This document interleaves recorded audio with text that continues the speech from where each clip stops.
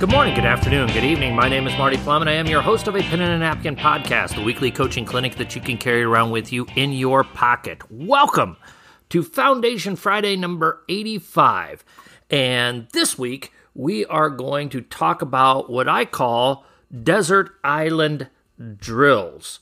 Now, before we get to that, we of course want to thank our sponsor for Foundation Fridays here the last few weeks, the Omaha Metro Basketball Coaches Association.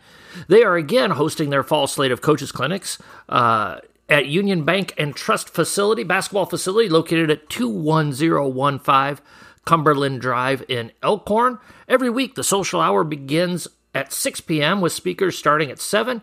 There's food and drinks available and provided for everybody, so come out and hear great speakers like the one that we heard last night, the new head men's basketball coach at Loyola of Chicago, Drew Valentine. He was really, really good, took 3 or 4 pages of notes on his stuff. So if you're in the Omaha area, there's still 2 weeks left, you can register at the door. So be sure to come out and check out the Omaha Metro Basketball Coaches Association Clinic. So this week, we're going to talk about desert island drills.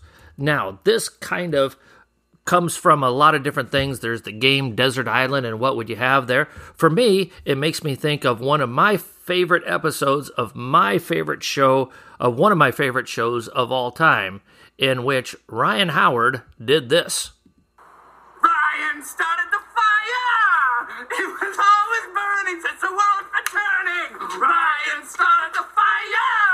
It was always burning since everybody was turning! So, yes, that is the Office's version of Desert Island. But what the concept is if, you play the game, if you're on a desert island, what would be the 3 things that you would have with you? If you could only have 3 movies or 3 books or 5 people, who would you have with you for, eternity and that type of thing? Well, this actually came up during the Nebraska Coaches Association week, and my good friend Jeff Ritz and I were having lunch before his presentation, and we started talking about drills and different things, and he brought up, he was talking about one of the drills that he was going to do during the clinic, and I said, you know what, if I were stuck on a desert island and I could only do 3 drills, that would be one of the drills. Like if I was stuck with a team and we could only do 3 drills, that would be one of them. And then the more I started thinking about it, the more I thought, well, that makes perfect sense. And why shouldn't we think of that more often? I mean, how many of us look at our practice plans or look at how we put together our practices and we say, that's a really good drill. We need to do that drill more often. Or that's really good for us. We need to do that more often. Well, then do it. And what I decided to do on my rough draft of my practice plans for this upcoming year is I literally have a category that says desert island drills. And I narrowed it down to what I consider to be our 5 best drills that we run for the good of the team.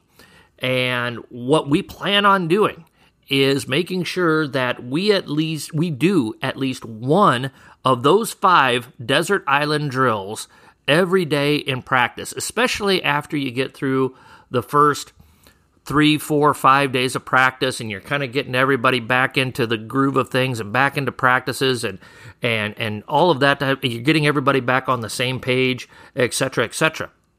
So my 5 desert island drills are as follows, and maybe yours are probably going to be way different than mine, but I thought of what are the best team development, quick hitter, small-sided games, or scrimmage concepts that are the most positive for our team.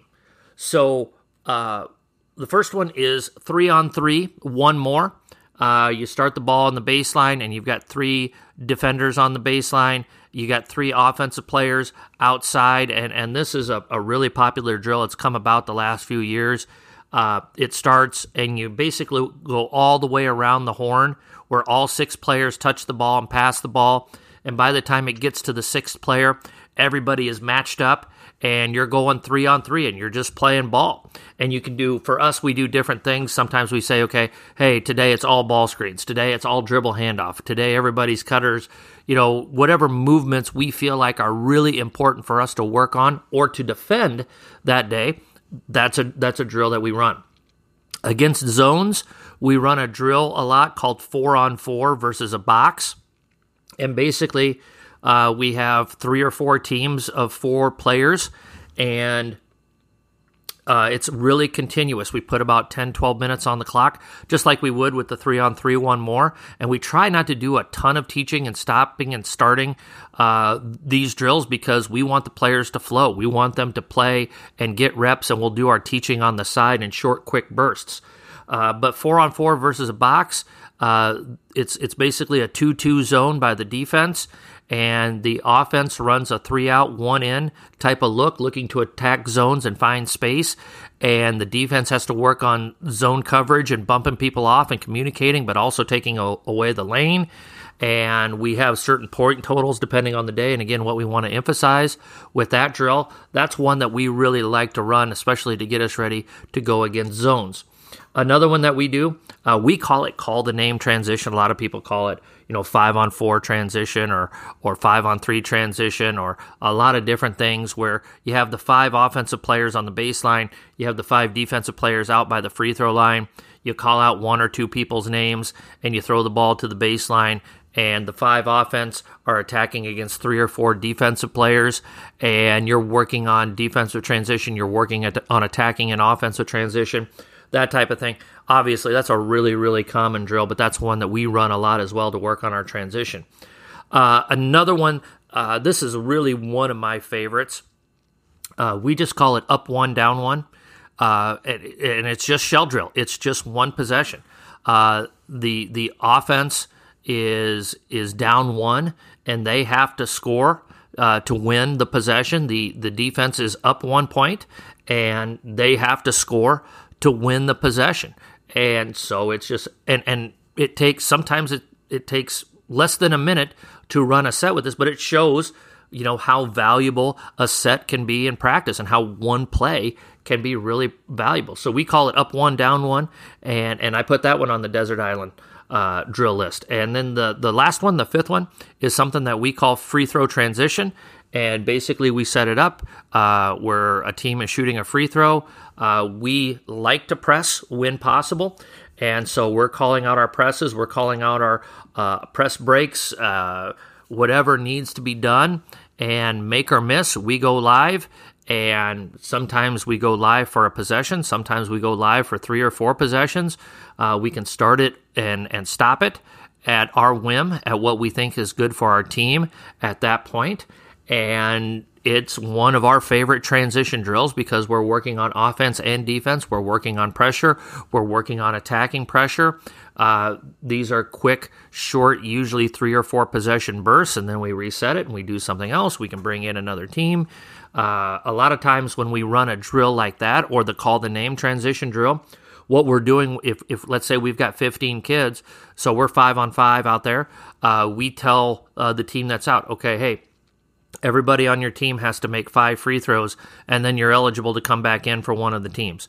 Or everybody on your team has to make 20 Micans, and then 10 reverse Micans, or something like that, before your team can come back into the scrimmage. So there's different ways to keep your kids active on the sides while you're scrimmaging in the middle of the floor if you're on the main court, let's say.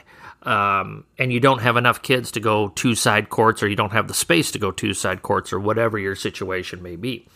So the Desert Island concept, it's something that I've thrown about as a phrase for a while, but when, like I said, it's getting to that point, I'm starting to plan our practices for the upcoming season, and I just needed a reminder that, hey, if this is one of your 3, 4, 5 favorite drills, core drills that are good for your team on both sides of the ball, you need to emphasize those drills on a consistent basis. So I challenge you, coaches, going into this season, what are your Desert Island drills, and where are you going to put them on your priority list to help develop your team, not for the first week of the season, but to help develop you so that you're hitting your stride in February and hopefully in early March for a lot of you listening. So, Foundation Friday 85, like I said, Desert Island Drills. I don't know if you like the concept. If you do, let me know.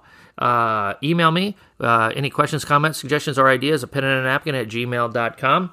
Again, thank you so much. It's the 2-year anniversary of A Pen and a Napkin this week. I can't thank you enough for the support. It is so humbling to have as many people as I've had reach out and talk to me. So thank you so much. Tell your friends, forward our stuff on. Just want to help coaches get better. Coaches, as always, let's be sure to hone our craft one day at a time.